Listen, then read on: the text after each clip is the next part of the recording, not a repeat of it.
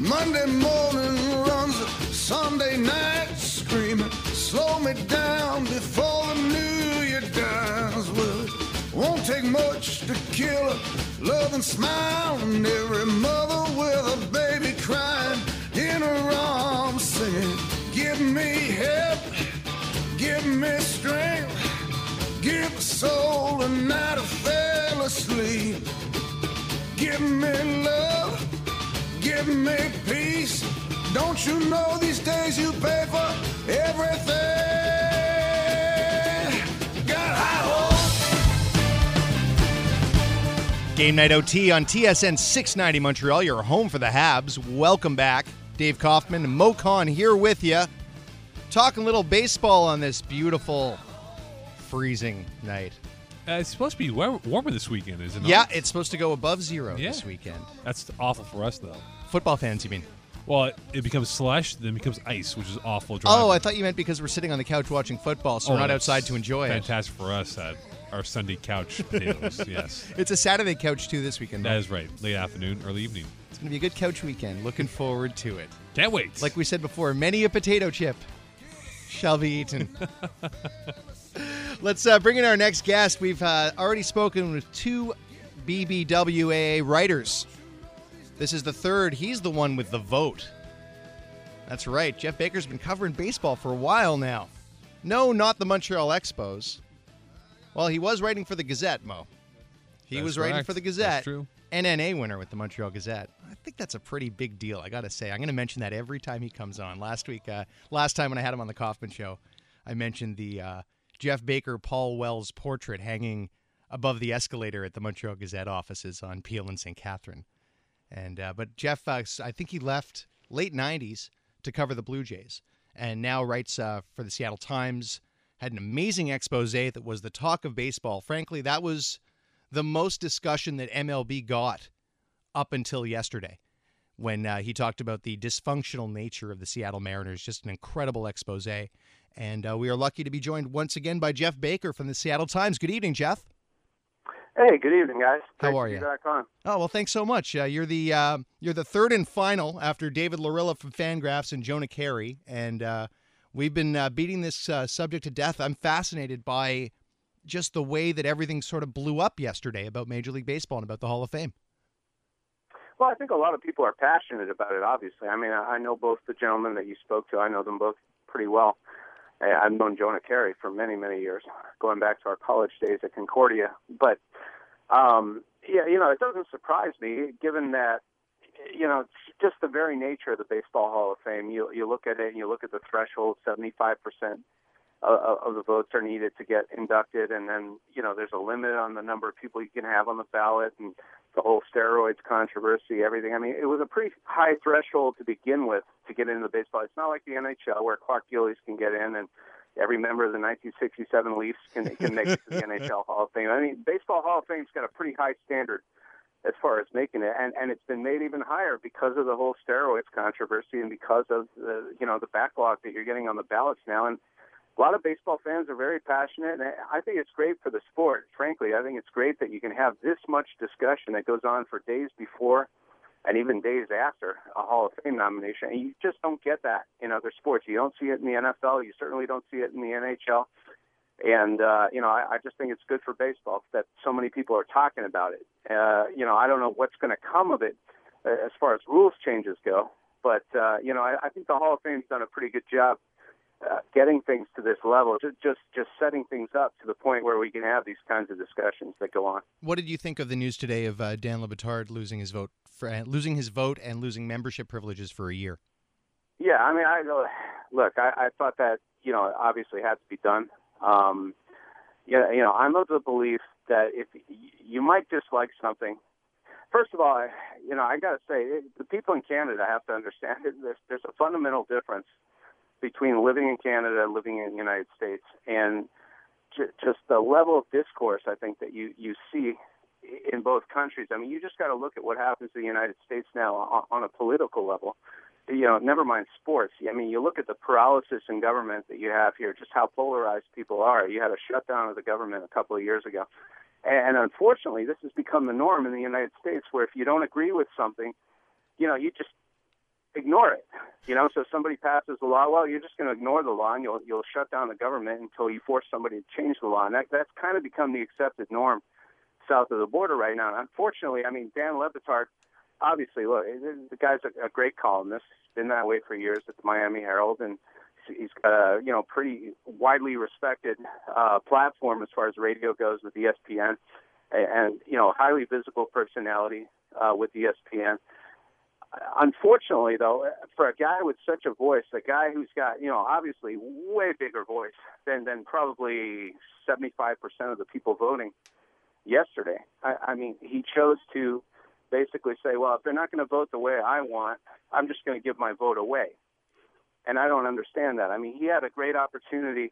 I think that, you might not like something as far as the process goes, but then it's up to you to try to work within that process and try to change the process, not to make a mockery of it, not to use a pulpit that you have, which was already bigger than, like I said, the overwhelming majority of voters, and give your vote away in a circus-like fashion like that and try to make a mockery of the process. I think somebody with a pulpit as big as he has could have tried to exercise it in a better way, could have tried to use his intelligence and use his influence in a much better way than he did. I don't understand what he did. Frankly, it almost looks like a cry for attention. And like I said, he doesn't really need it. He's already got a big enough platform south of the border. But it's almost like this thing that we see so often here in the United States now, in politics, in all realms of society, whereas, hey, if you don't like what the other guy's saying, just ignore him. Just make a mockery of the process. Just paralyze things as best you can, rather than try to have an intelligent discussion and try to change it. There's no patience level. Everybody wants things changed 30 seconds from now. Nobody wants to wait and try to amend the process and try to work through things slowly. And I don't think, frankly, that the voting process needs a drastic overhaul. I'm not even convinced it needs any kind of overhaul. I'm open to suggestions, but I've yet to see a case made that the Baseball Hall of Fame needs to radically change its rules as far as the voting process goes. Obviously, Dan Le Batard disagrees with me. Well, I'll tell you, I disagree with you too, Geoff. I just don't agree with the way he went about it at all. I think when you see guys like Ken Gurnick submit a ballot with just Jack Morris on it, it shows you that the process is somewhat flawed. And as far as Le Batard, maybe craving attention, supposedly he sought anonymity for this. And I feel like if we didn't know who had let the vote out, all the conversation on radio right now would be about the gutless Hall of Fame voter who didn't have the courage to come out and say what he did and sold it to Deadspin. So he's kind of, I feel, in a catch-22 spot right now. Well, the difference between Le Batard and Gurnick is that Gurnick actually stayed within the realm of what he was allowed to do. Look, we don't have to agree with voting for Jack Morris at all, but unfortunately, you know what? You have federal elections in Canada where people cast, votes for the Green Party or for parties that have no chance of winning, and that everybody knows couldn't form a legitimate government if they had to. But it's just protest parties. It's protest this. The same thing happens in the United States. And in Gurnick's case, he explained his vote. He doesn't trust anybody from the steroids era, albeit I'll grant him that era. I don't necessarily agree with that logic, but he stayed within the rules. And the rules say you can't give your vote away to a non-voting entity, which is what Le Batard did. And Le Batard knew exactly what he was doing. He knew exactly what was going to happen when he did this. And he did it as an attention-generating ploy, and it certainly paid off that way. It generated a lot of attention. And, look, I'm not going to apologize. Anytime you get 600 voters in anything, or 600,000 or 6 million voters, you're always going to have a few people who cast votes that, hey, you don't necessarily agree with the logic of it, and some of it's way out there, some of it's flawed. That's called democracy, unfortunately. But in Le Batard's case, he strayed far outside the bounds of what he knew was acceptable, and so he has to pay the price for it. A couple of minutes left with Geoff Baker from the Seattle Times, Moe Khan, Dave Kaufman. This is Game Night OT, and I wanted to ask you, Geoff, Montreal, obviously the conversation is about Tim Raines not getting in. I would imagine in Seattle it's a similar conversation about Edgar, right? Yeah, there's a discussion about it, sure. I think there's a very big difference between the two. Obviously, more voters are in favor of Tim Raines than of Edgar Martinez. We've seen that now repeat itself for several years in a row. And I agree with that. I voted for Tim Raines, and I'll keep voting for Tim Raines, not because I'm from Montreal, but because Tim Raines played offense and he played defense.